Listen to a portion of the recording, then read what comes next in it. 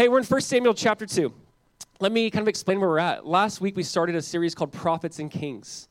And this is just a way for us to walk through the Samuels, the Kings, and the Chronicles. We want to look at this in kind of two parts. One part is this, where we see the kingdom under one king. And then we're going to see in 1 Kings 11, once Solomon dies, the kingdom splits into two kingdoms, and we're going to see it as two kingdoms. The idea of why we want to go through this is I want us to see, and I want everyone to know, just from Genesis to Revelation, the Bible is not just random stories that are connected together. This is still telling the story of the nation of Israel, but more importantly, telling the story of Jesus. There's something really unique and beautiful when you get to read something like 1 Samuel or 1 Kings, or look at a certain story, and it reminds us of another story. It reminds us of the true story that we're all looking for, that Jesus is the better prophet, he's the better priest, he's the better king, he's the better one, the promised one that we're looking for. And so we want to study this in that way. How do we see Jesus in this? Jesus made it really clear. He says, when you study the scriptures, you think that you have eternal life, but these are they which speak of me. These speak of Jesus. So we want to find Jesus in these books of the Bible. We want to see the gospel in these books of the Bible. Now, if you're new to the Bible, and this is a little overwhelming, let me kind of put some context. You have Genesis, Exodus, Leviticus, Numbers, Deuteronomy, Joshua, Judges, Ruth, now 1 Samuel. Here's what that means. You saw that they were slaves in Egypt. Moses is a part of releasing them. Joshua helps them get into the promised land. They're being ruled by judges. This is kind of where that story jumps in. Samuel is that last judge. He's also a prophet. He's also a priest. And he's going to be the one who's going to anoint Saul, who will be the first king of Israel. And so I want you to kind of see the big picture of Israel, like where you're jumping in right now. So if you missed last week it began with a praying mom and a miracle child. And like every great story, it begins with a mom and a baby. Whether that's Jochebed and Moses, whether that's Elizabeth and John the Baptist, whether that's Mary and Jesus ultimately, there's always this idea of a mom who's praying, who's seeking the Lord, and many times she is barren, and God answers the prayer. And then here comes this child who's going to help really kind of set the people free in some capacity, help release the people in some way. And even that story alone is pointing ultimately to Jesus. Now, the reason why I'm sharing that is last week's message was way more appropriate for Mother's Day than this week's message. Last week's message, we saw a praying mom, and we saw God answer her prayer. This week, we see an evil father and some evil sons. So happy Mother's Day. Maybe this is a Mother's Day message in its own right, actually. All the moms like, I can actually... But this is a way for us to actually see this, too.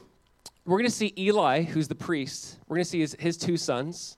And then we're going to see Samuel, who's basically, if you remember last week where we ended, he was dedicated or brought to the temple. He's kind of an apprentice of Eli, very young child.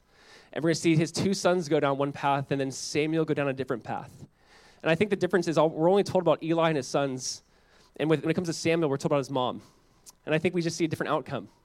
And so we're going to read the story. There's a lot of reading today, so bear with me. And I think the moms might like that, right? Because it's a lot more Bible. This is so good. So more reading, more scripture. And here's what I want you to see ultimately. This book starts off with God undoing some things, meaning he's undoing this woman's barrenness, and he's given her a child. He's undoing the corruption that's in the temple, and he's bringing a called and commissioned child. And I love that this book begins with God's like, I need to undo some things.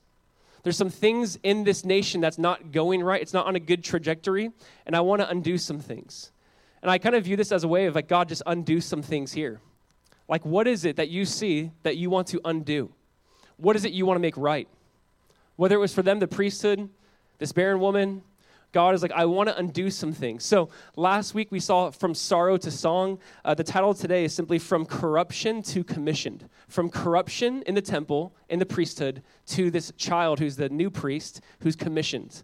And we see how God is just undoing some things that need to be undone.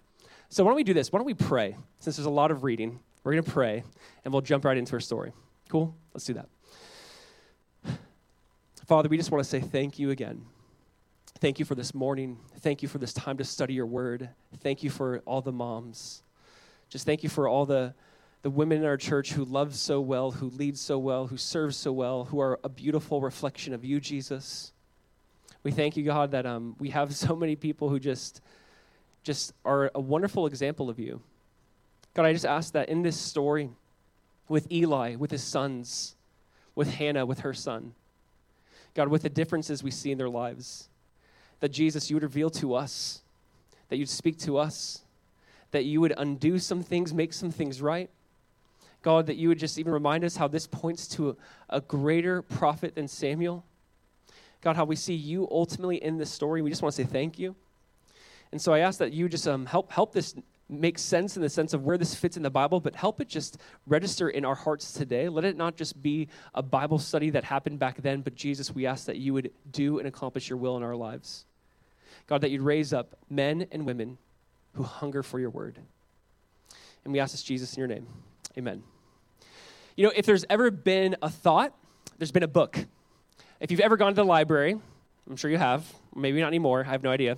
Or if you ever just kind of go on Kindle or audiobooks and start scrolling, there's millions and billions of books and the most ridiculous books. And there's information on everything, on every topic.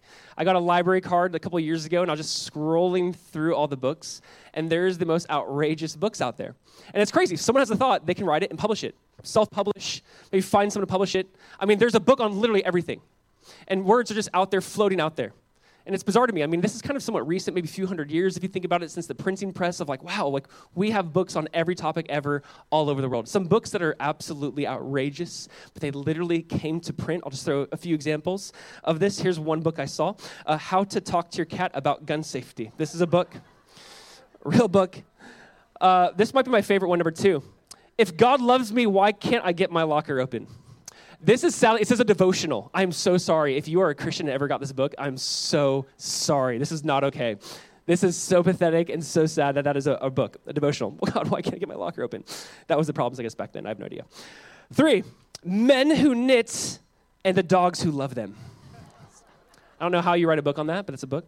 And probably, here's my favorite one. Extreme ironing. I think this is great. Did I see the picture? Love this. This is a book. Now, the whole idea is this. There's so many useless books out there. So many books are just nonsense. There's no point. I can't believe someone wrote them. I can't believe someone read them. It's absolutely ridiculous.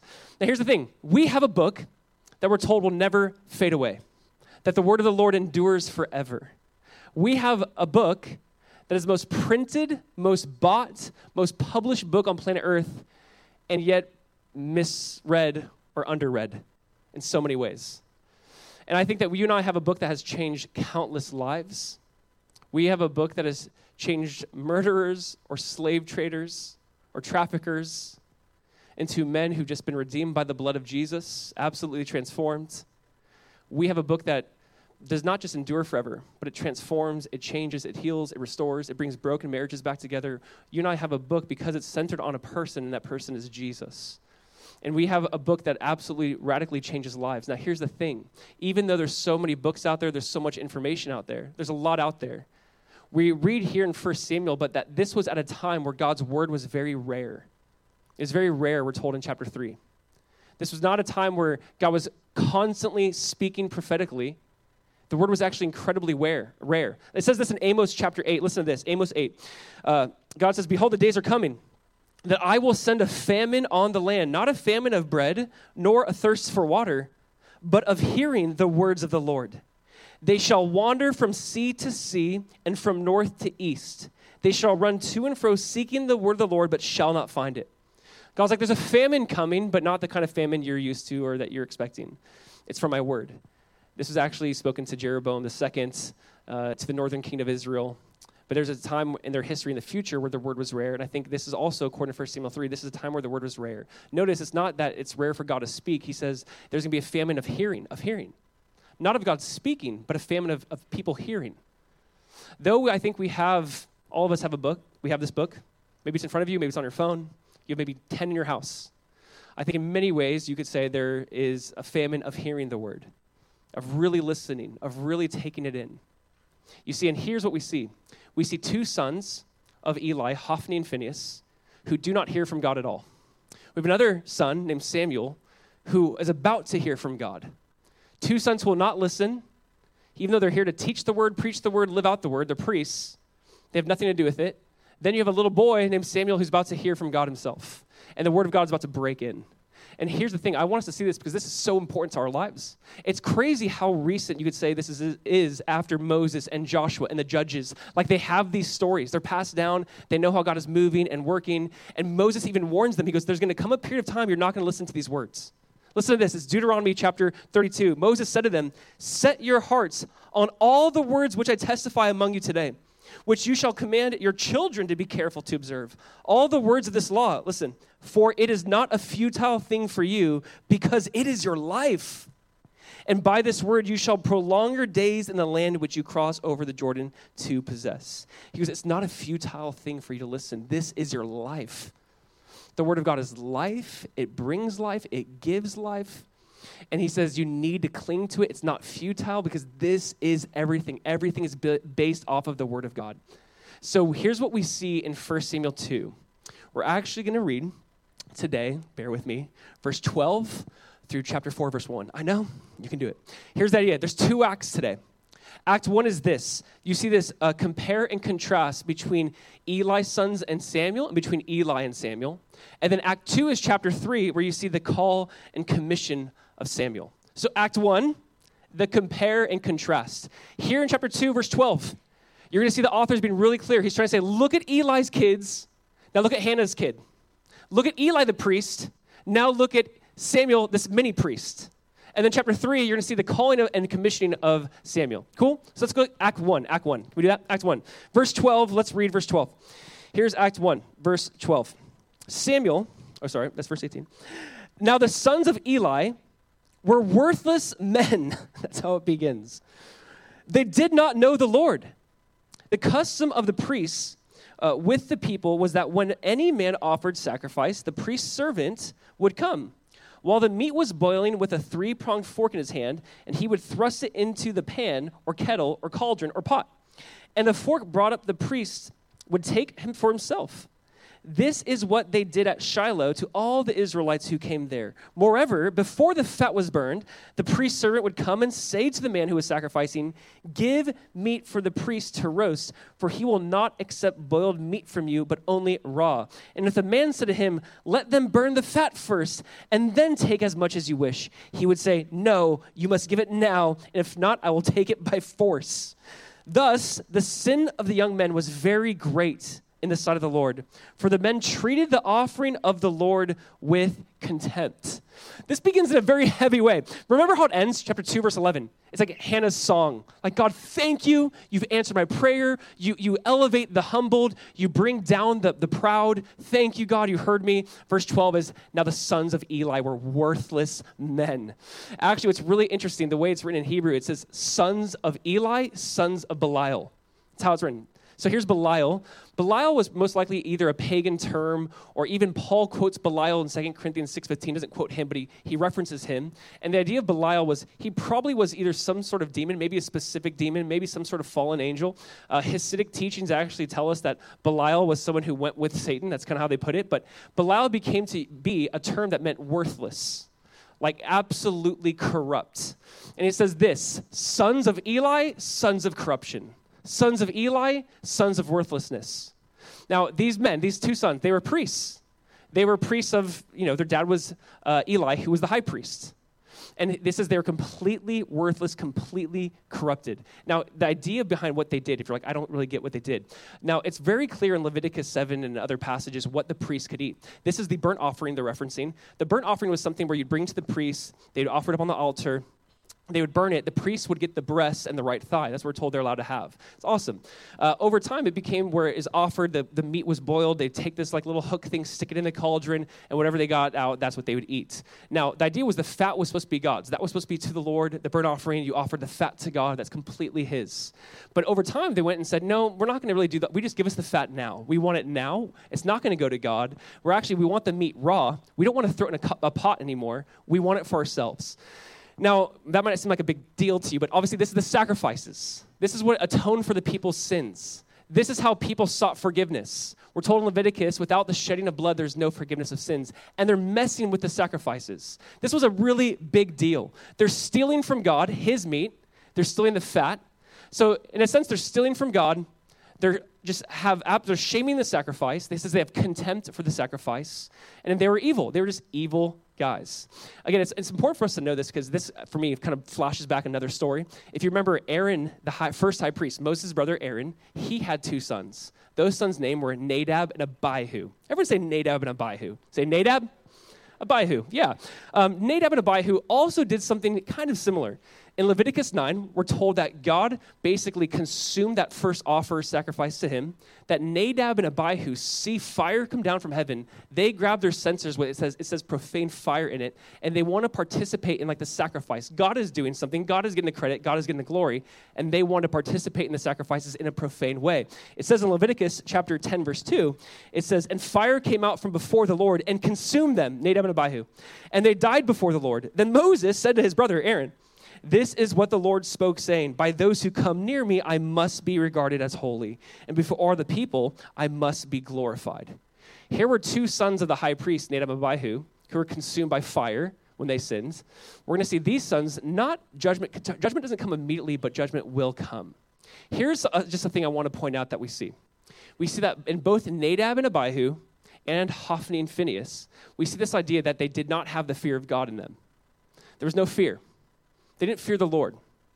This is very important because the absence of the fear of the Lord is the presence of sin in our lives. Let me say that again. The absence of fear is the presence of sin. That's why Solomon says the fear of the Lord is the beginning of wisdom. It's the beginning of knowledge. When you don't have the fear of God in you, you will have the presence of sin in you. We see this in Nadab and Abihu. We see this in Hophni and Phinehas. They're very cavalier about the sacrifices of God. Ultimately, what we'd see, like the author of Hebrews picks up on this, and he says, we do this too in a similar way. Like we trample the sacrifice that God has given us, his son Jesus. We don't appreciate it. We take it for granted. We walk all over it. We might look at them and say how shameful of them. The author of Hebrews says, well, we do this in a different way. They shame the sacrifice of God, and we might do that same, but with Jesus. So we see they're setting the tone now right away. That's how it begins. It's going to switch straight to Samuel. So we have Hophni and Phinehas, 12 through 17, and then now we're going to see Samuel. Verse 18, it says, Samuel was ministering before the Lord, a boy clothed with a linen ephod. And his mother used to make for him a little robe and take it to him each year when she went up with her husband to offer the yearly sacrifice. Then Eli would bless Elkanah and his wife Hannah and say, may the Lord give you children by this woman for the petition she asked of the Lord. So then they returned to their home. Indeed, the Lord visited Hannah, and she conceived and bore 3 sons and 2 daughters. And the boy Samuel grew in the presence of the Lord. So you see this compare and contrast immediately. You have Hophni and Phinehas, very evil, and it says, but Samuel, he's ministering before the Lord. And the author's really trying to show the difference between Eli's kids and Elkanah and Hannah's kid. And saying, do you see the difference of them? Do you see the desire to serve the Lord? It is a different kind of take on them in this way.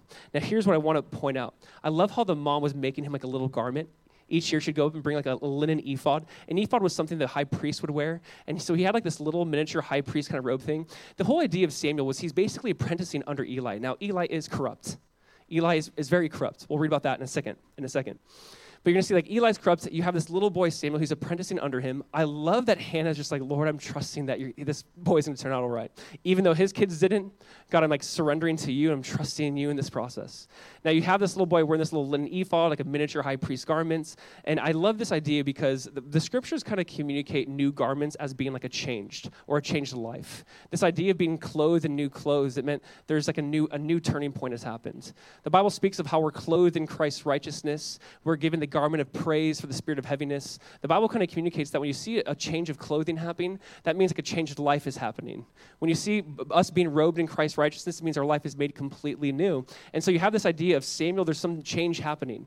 There's comparing and contrasting Eli's kids with Samuel's kid. Now, why this is so important, look at verse 21 one more time so you can kind of see it for yourself. But verse 21, it says, indeed the Lord, or not verse 21, 21. It says, the boy Samuel grew in the presence of the Lord. He grew in the presence of the Lord. Now, verse 26 actually says, the boy Samuel continued to grow both in stature and in favor with God, the Lord, and also with man. I have to point this out. It says that Samuel's growing in the Lord. Verse 26 says, if you scoot down a few verses, that he's growing in favor with God and man. Now, what does that remind you of? What does that point to? If you remember in Luke chapter 2, verse 52, what it says about Jesus, Jesus increased in wisdom and stature in favor with God and men. This same phrase, Luke, he pulls out of 1 Samuel 2 here. And says, just like Samuel grew physically, but he also grew in favor with God and man, so too Jesus grew in favor with God and man. Now, Josephus, a Roman historian who is Jewish, writes about Samuel and says Samuel, he believes, was 12 years old at this point in time. He comments on Samuel's age. We're told in Luke 2 that Jesus was 12 years old. Here's the idea. The Bible's obviously making a big connection bridge there, saying, look, just like Eli's son, Samuel grew, he grew in favor with God and man, so too we're going to see Jesus grow and grow in favor with God and man. Why is this important? Samuel is very unique. Samuel is a judge. He's a prophet. He's a priest. And in 1 Samuel 8, the people wanted to make him king. He won't become king. But he's a prophet, priest, judge. And this is ultimately pointing to another one, Jesus, who is the judge, who is the last and true prophet, and who is the priest. But Jesus is also the king. Samuel didn't have the office of the king, but Jesus did.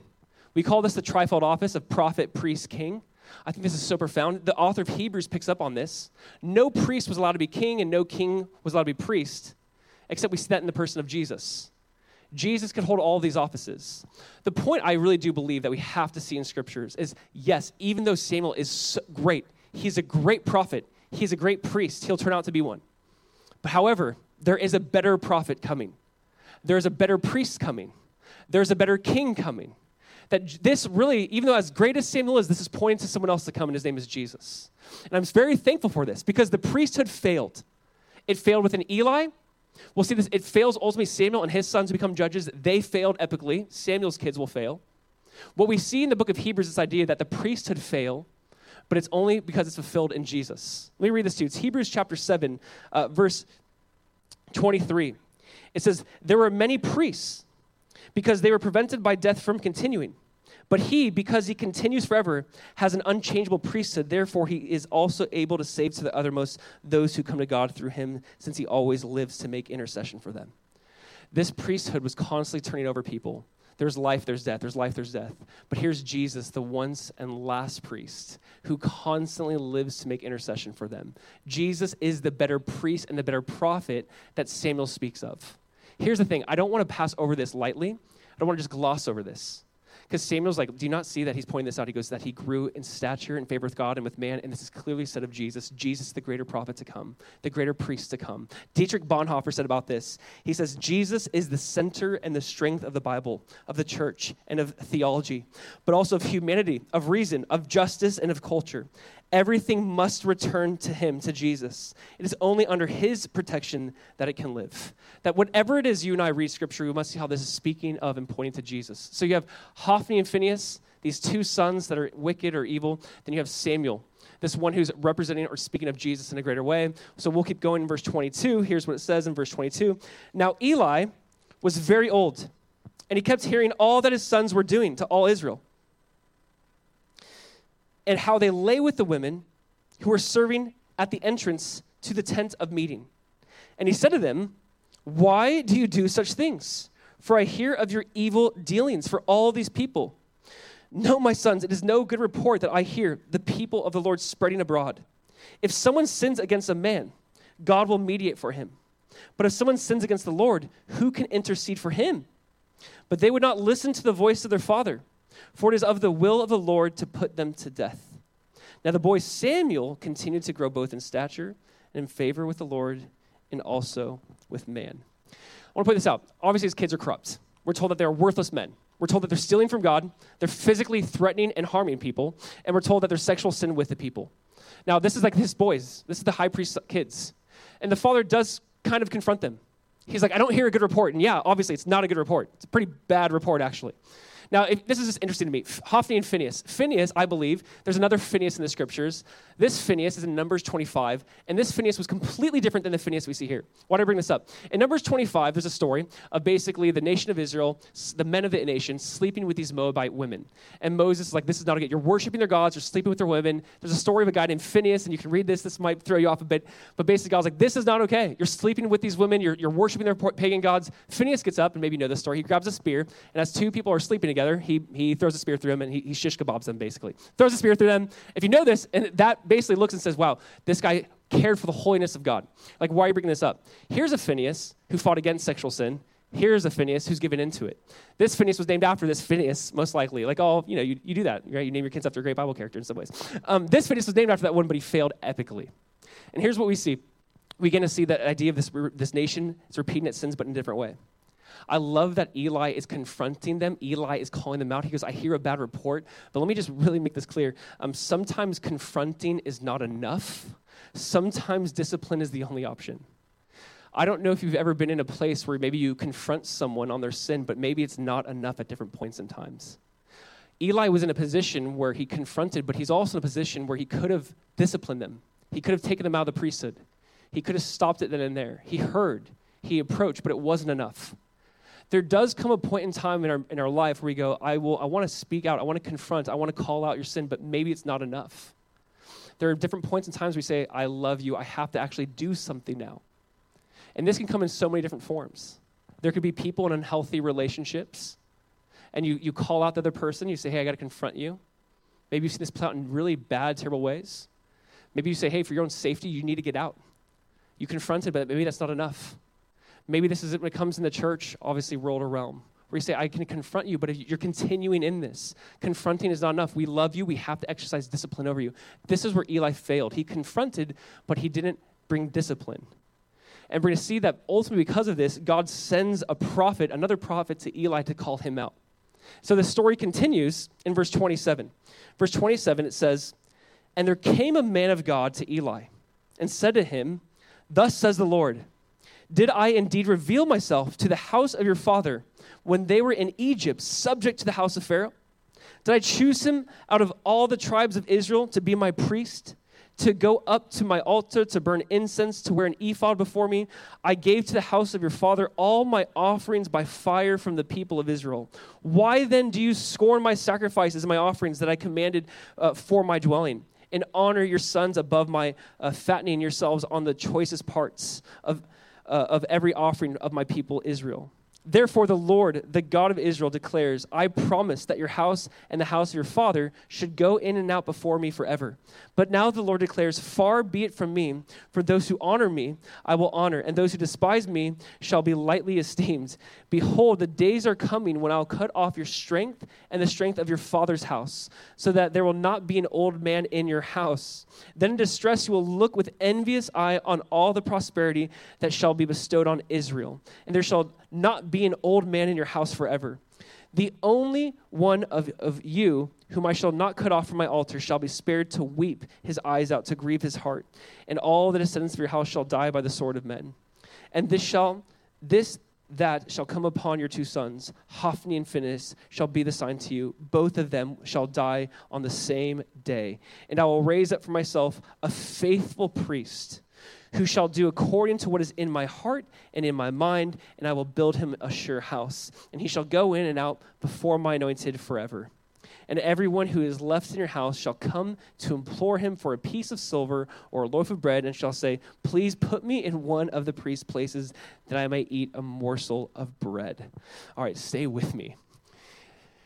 Eli's sins are brought out. It says this man of God came to him and basically speaks prophetically over him. Now, here's the question. Who is this man of God? We don't know. That phrase man of God is used 70 times in the Old Testament. It's just used 70 times of like some sort of prophet that God has sent. And I'm so curious by that. I'm like, who is this person that is speaking specifically into Eli and his sin?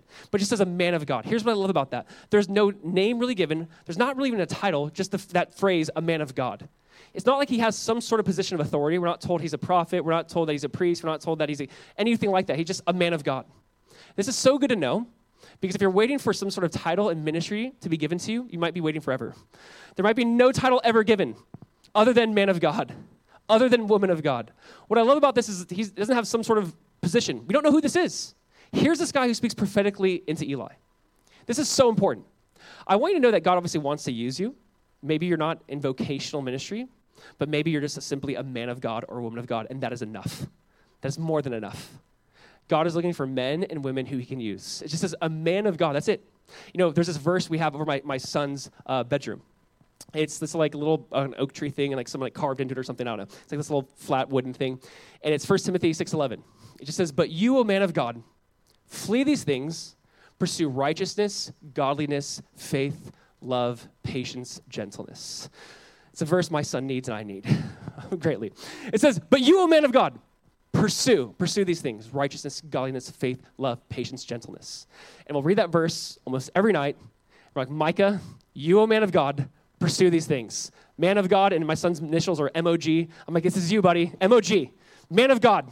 This is for you. Pursue righteousness, godliness, faith, love, patience, gentleness." Here's the thing. God is just looking for men and women who are like that. That phrase, man of God. Hey, you, a man of God. Hey, you, a woman of God. Pursue these things. Here was just this man of God. It is interesting because obviously you see this corruption happening.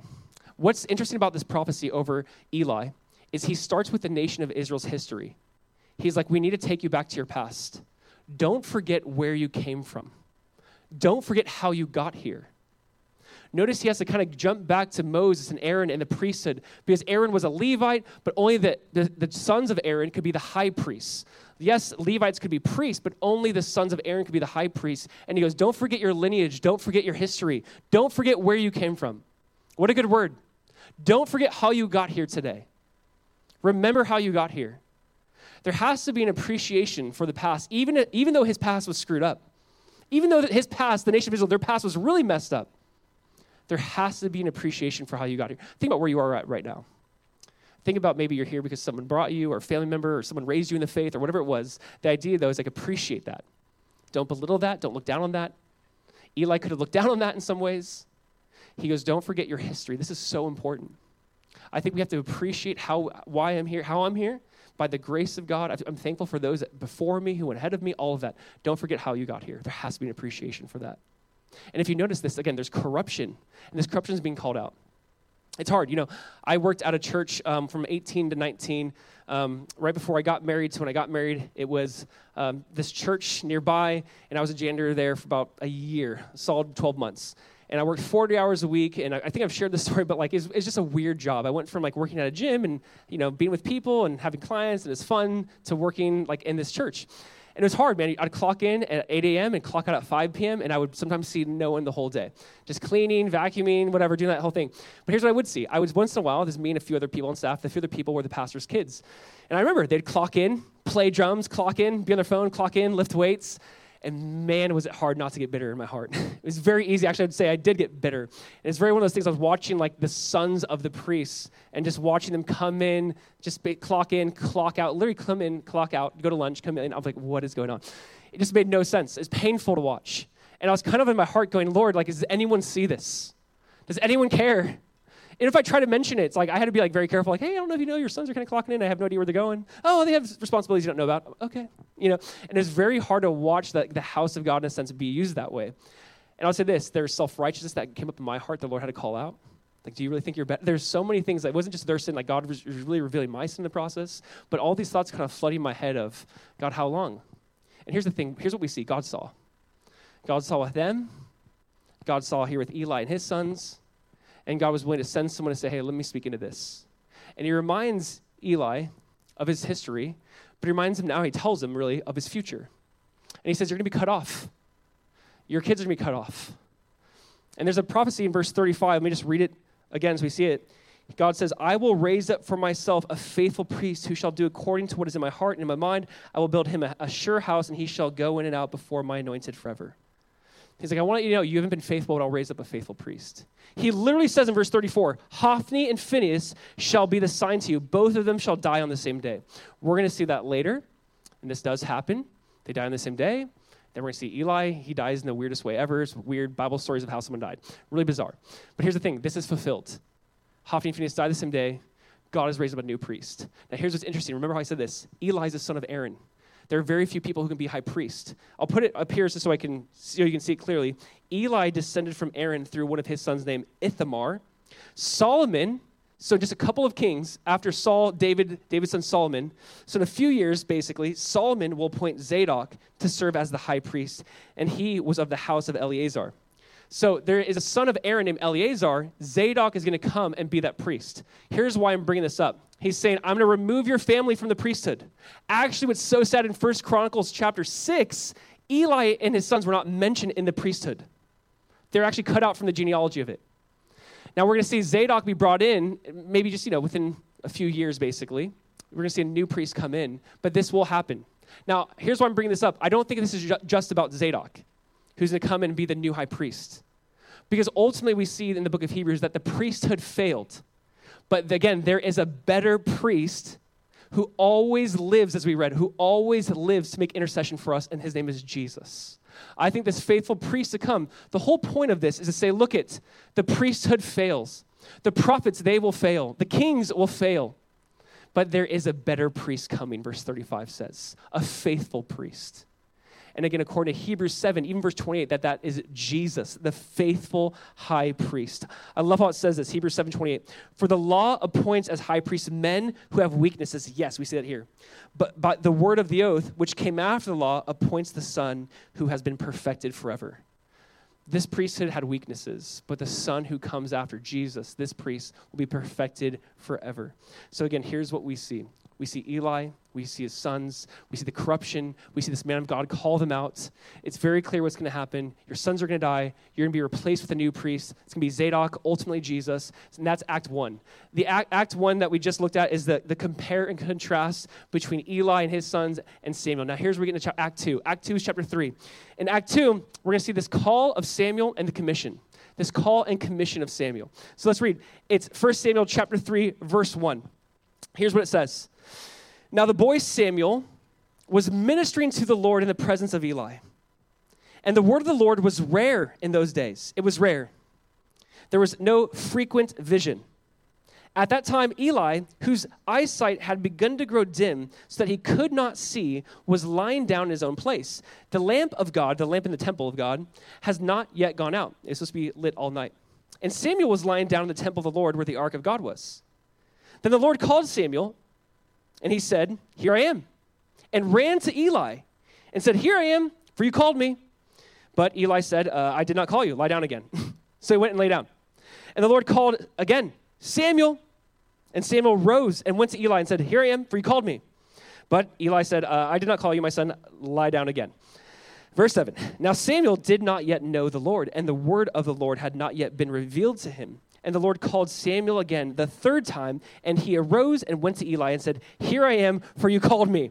Then Eli perceived that the Lord was calling the boy. Therefore Eli said to Samuel, "Go, lie down, and if he calls you, you shall say, 'Speak, Lord, for your servant hears.'" So Samuel went and laid down in his place. I absolutely love this story. Maybe you heard this story. Maybe you know this story. Maybe you don't know this story. I love this story. I have to break it down though first. Verse 1 is this. Notice it says Samuel is ministering to the Lord. He is ministering in the presence of the Lord. He's ministering to the Lord. This is so key. There are times in our life where we minister for the Lord, and then there are times in our life where we minister to the Lord. Ministering for the Lord is what our kids ministry workers are doing right now. Right? They're serving our kids, praying over them, loving them, making crafts, teaching them about Jesus. It's all those who came early and set up, and they're going to tear down. A lot of us minister for the Lord. But notice that Samuel's ministering to the Lord. And this is when the Lord speaks to him. The to the Lord is different. The ministering for the Lord might be more in public. The ministering to the Lord might be more in private. The ministering for the Lord is something that can happen from the pulpit, but ministering to the Lord can happen in your prayer closet. And it's as he's ministering to the Lord, that's when the voice of the Lord comes. I find this to be the case. When you're just truly more alone and can find some time to get away, and you're just enjoying your God, worshiping your God, praying, seeking your God, when you're ministering to him, that's most often when God speaks. I would say this, minister to the Lord. This phrase is used again in the book of Acts about the early church. When the church was praying for God to raise up leaders and send out people, it says this in Acts chapter 13, verse 2. It says, as they ministered to the Lord and fasted, the Holy Spirit said, "Now separate to me Barnabas and Saul for the work to which I've called them." As they ministered to the Lord and as they were fasting, that's when the Spirit spoke. This chapter is about how the word of God was rare, but Samuel heard the word of God. And I'd say, how did he hear? First, we got to put ourselves in a place where we're ministering to the Lord. If you want to hear from God, spend time with God. If you want to hear from God, just enjoy him. The disciples are fasting in the book of Acts. He's ministering to him. I love that he's like it says where the Ark of the Covenant was. That's just fascinating. It's not that he's in the Holy of Holies, but he's in the holy place. He's in the room just sleeping in the presence of God. Just like trying to take in God's presence. I think that is absolutely fascinating. This is when the voice of the Lord comes in, when he's just like in the presence of God, trying to enjoy God, seeking out God. This is so important for us to hear. This is so important for us to know how and when God speaks to us the most clearly. I want to say this phrase was really interesting that caught my attention. It says in verse 3, it says, the lamp of God has not yet gone out. Now, obviously, this is saying like it's at night, he's sleeping. The candlestick that was in the holy place was constantly lit throughout the night. And it's saying that this was constantly lit. It had not yet gone out. But I also just believe it's really like a euphemism for saying that God's favor is still there. There's still hope for the nation of Israel. That the lamp of Israel has not gone out yet. God still wants to move and speak. Even though the word of the Lord was rare, it's saying the lamp did not go out. Even though God was not yet speaking really commonly in prophetic ways, God is still available. He's still there. And that's what we see. One author says, now we have an image of a lamp almost going out. The light is cast dim, but it is not yet extinguished. There is still hope. And here's what we see. We see in this chapter this idea of like there are barriers from hearing from God. There are certain barriers that keep us from hearing from God. If you're in this moment, you're in this room, and you're going, I don't hear from God. I would like to hear from God. How does God speak? I want to get to that. But I want to bring up the question, like, what is keeping you from hearing from God? There are a few things, and I think whether it's Samuel or Eli, or Hophni and Phinehas, they all had different reasons they weren't hearing from God. First is this, I think there's inexperience. Notice that with this little boy, Samuel, I love this. He hears God say, Samuel, and he immediately runs to Eli. He's like, yeah, you called me. He's like, nope, go lie down. Does it again, 3 times. He calls him, goes to Eli, and he's like, go lay down. Now, if you're a parent, you would love this. I would love this. If I said my son's name one time, that would be absolutely amazing. Like, Micah, come here. Like, yes, Dad. I'm like, oh my gosh, what do you want? I'll give you anything. Yes, like anything, right? I love that. Just that he has this willing spirit, but he's also inexperienced. I think willingness is very important, but we got to acknowledge sometimes if you're young in the faith, it's okay. Take time. It might take some time. Even though Eli is off and sinful, he does give him good advice. But there's something about just saying slow down a bit. Say, speak, God, I'm listening. I want to hear. And there's something about that. You know, we can have selective hearing, I do believe. I'm accused of that sometimes by my wife. She's like, you hear what you want to hear. I'm like, no, I don't. What'd you say? It's bad, right? It is funny. It is funny because I will do this to my son. I'm like, Micah, come here. It doesn't come. I'm like, Micah, we have ice cream. He's like, you have ice cream? I'm like, I knew you were listening. I knew it, right? We only hear what we want to hear, and that's what we see. Sometimes we only hear what we want to hear. Sometimes I think we need to slow down and say, God, I want to hear the things I don't want to hear. I love that Samuel is willing. He runs. He goes, did you speak? Did you speak? So I think there's inexperience. I think sometimes there's a barrier from hearing from God, like expectation. Maybe you don't expect God to speak to you. I think even like right now, you could be at church and not expecting God to speak to you, which is kind of bizarre. There has to be this expectation that God can and will speak. Listen, when you read the Bible in the morning, don't just view it as a time to read. Expect to hear from God. There's a difference. Don't just read information, but go, God, speak. I'm listening. I think we don't hear because we're not always expecting God to speak. I think also there's sin. I think Hophni and Phinehas, I think Eli, I don't think they were hearing from God clearly because of just simply sin. Sometimes we just don't hear from God because there's unconfessed sin in our life. In Psalm 66, we're told that the Lord does not hear our prayer because there's essentially unconfessed sin. When we confess sin, that's so often we feel that connection again with God. I'd say confess sin. I also think there's unwillingness. Whether it's Hophni or Phinehas or Eli, there's like an unwillingness to hear from God. And so Eli even goes, you know what, I'm not going to hear from God, but hey, Samuel, good luck. You just say, speak, if your servant's listening. He's like, I'm not really willing, but you be willing. I think we need to have this willingness to hear from God. Here's what's interesting to me. In Psalm 40, the author picks up on this, and it's repeated in the book of Hebrews, but in Psalm 40, verse 6, it says, in sacrifice and offering, you have not delighted, but you have given me an open ear. I've never really focused on that last phrase. The whole point of the Old Testament is saying, hey, sacrifice and offering is really not it. God wants obedience. Like, yes, sacrifice and offering is beautiful. It's everything. It points to Jesus. But God's like, you can kill animals all day long and still not be obedient to me. What I want from you is open ears. And the author says, sacrifice and offering, that's not what you delight in, but just having an open ear to you, God. What does God delight in? Just having an open ear. God, speak. The way this is like worded in Hebrew is basically like dig out the stuff from my ear. It's like dig it out. Whatever's clogging my hearing, dig it out. You given me an open ear, you dug out that junk. I want an open ear to hear from you, God. I want to hear from you in this moment. And that's what delights God. God delights in someone who says, speak, for your servant listens.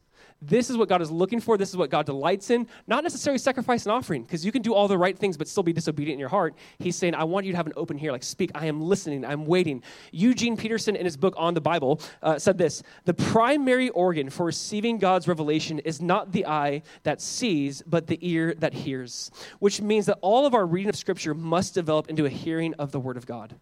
Again, there is a difference between reading the Bible and hearing God.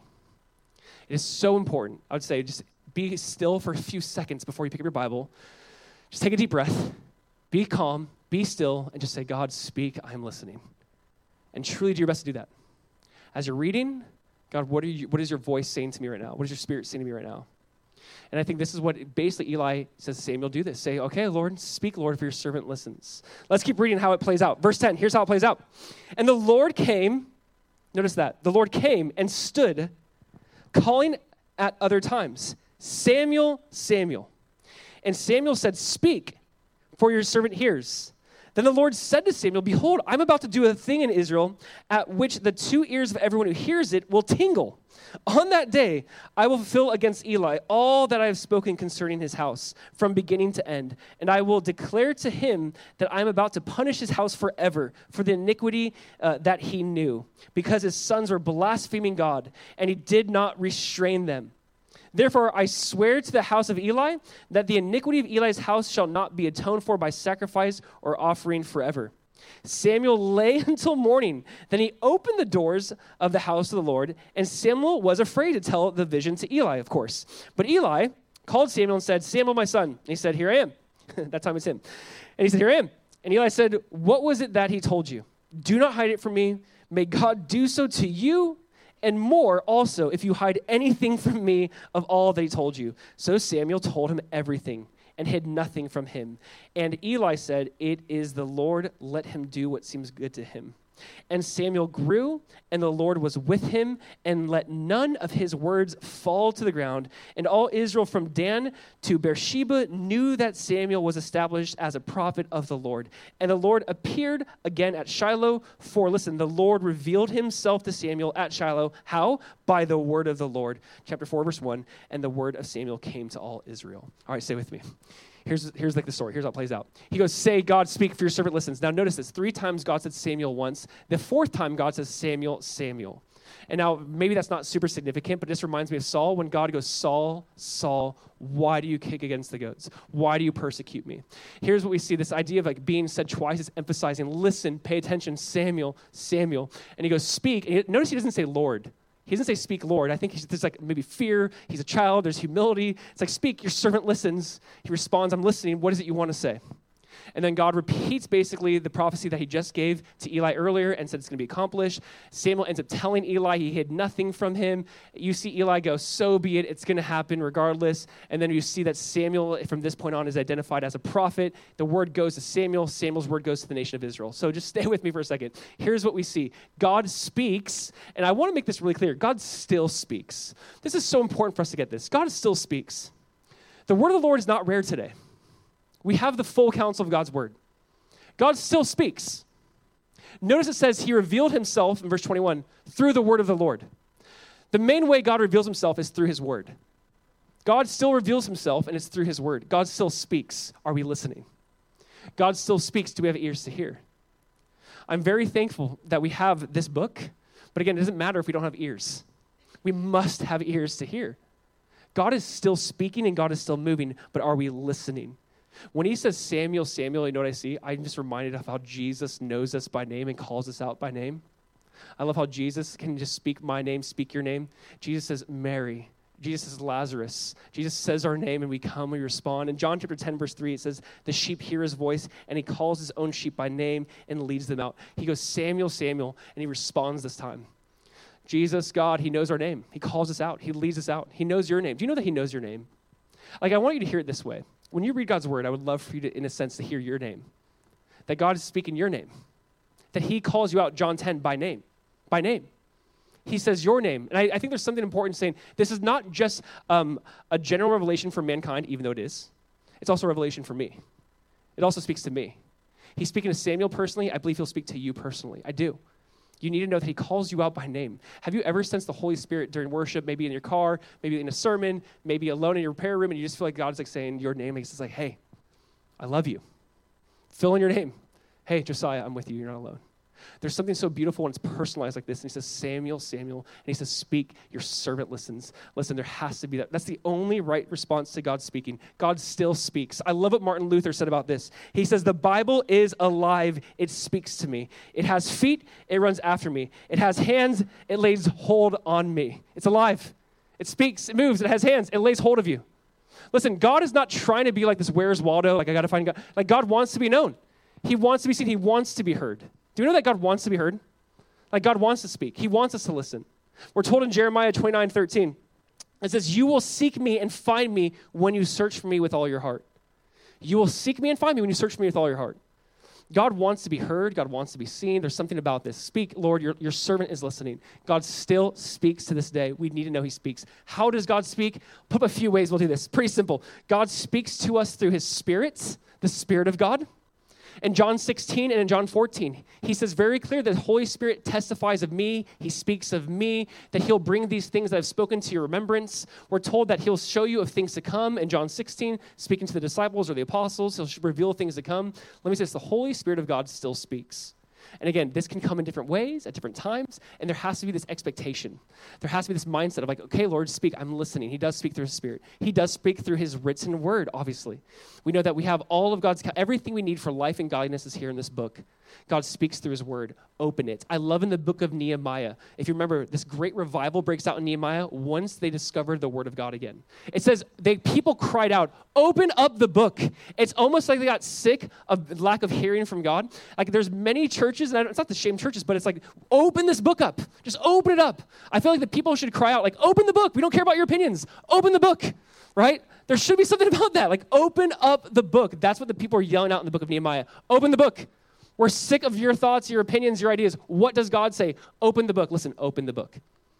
If you want to hear from God, open the book. He still speaks. 3 is pretty simple too. He speaks through people. You better believe that God will use people in your life to speak into you, to speak over you, to speak life into you, to challenge you, to call you out. God will use people to speak. Listen. Hold it to the word of God. Challenge it, but don't fight it. If it's not disagreeing with Scripture, give into it. God will speak to us through people all the time. He speaks through creation. We're told this in Romans 1 and Psalm 19, but there's something about getting outside and going, wow, God, look how beautiful we are. And God's like, yes, my invisible attributes are being clearly seen. You see how good I am. And God speaks to us through creation. And then lastly, we're told that he speaks obviously through his son, Jesus. Hebrews 1:1 says, God, who at various times and in various ways spoke to us through the prophets of old, but in these last days has spoken to us through his son, Jesus. He speaks to us through Jesus. My thing is this, open this book. Jesus said it this way in John 5. Most assuredly I say to you, he who hears my word and believes in him who sent me has everlasting life and shall not come into judgment, but has passed from death into life. He who hears my words and believes them, you have eternal life. Open this book. Hear the words of Jesus. Believe the words of Jesus. You have eternal life. In John 6, Jesus says, it is the Spirit who gives life. The flesh profits nothing. The words I speak to you are spirits, and they are life. Open this book up. God will speak. Have the heart of Samuel. Speak, Lord, your servant. I'm listening. What is it you want to say? These words are spirit. They're not man-made. This is the word of God, the breath of God, the theopneustos, the breath, God breath. It's the God breath to us. God's speaking over us. Open this book up. You know, I love this thought. One of my friends said to me one time about someone they knew. They said, man, that guy knows the word of God better than anyone I know. When you cut him, he bleeds Scripture. And I loved that thought. That just stuck with me. When you cut him, he bleeds Scripture because it's just so internalized. Like your word I've hidden in my heart that I might not sin against you. It's just get it within. This is so key. Listen, if you are here today and you feel like I'm not hearing from God, I would say life is loud. So find a quiet place. Our phones are loud. Social media is loud. The news is loud and obnoxious. Everything is loud and fighting for your time. So put it away, get alone, and say, speak, Lord. This is a lost art today. I think this is a thing that we see very rarely. I think people have very little life in their walk with God or very little joy because they're not going to wait and say, speak, I'm listening. I love when Jesus says, my words are spirit and they are life. My word brings joy, he says in John 15. His word brings joy. There's something about the word of God. Open it up, read it, spend time in it, enjoy it. Yes, amen. We read this 2 weeks ago, but I have to read it again. 2 Timothy 2:9. Paul said, I suffer as an evildoer, even to the point of chains, but the word of God is not chained. That is like my favorite. You can chain me, but you can never chain this book. Again, you can tear this book apart, feed us to lions. You can just spear us through. Doesn't matter. This will never be chained. So open it up. Read it. God wants to speak. He will speak. I so wholeheartedly believe this. Again, verse 21. I made it really clear. It says, verse 21, the Lord appeared again at Shiloh, for the Lord revealed himself to Samuel at Shiloh by the word of the Lord. God reveals himself through his word. That's just what he does. So here's the idea. God says, Samuel, here's my word. And then chapter 4, verse 1, the word finally came to Israel. Because you know why? Samuel, we'll see, was a conduit of God's word.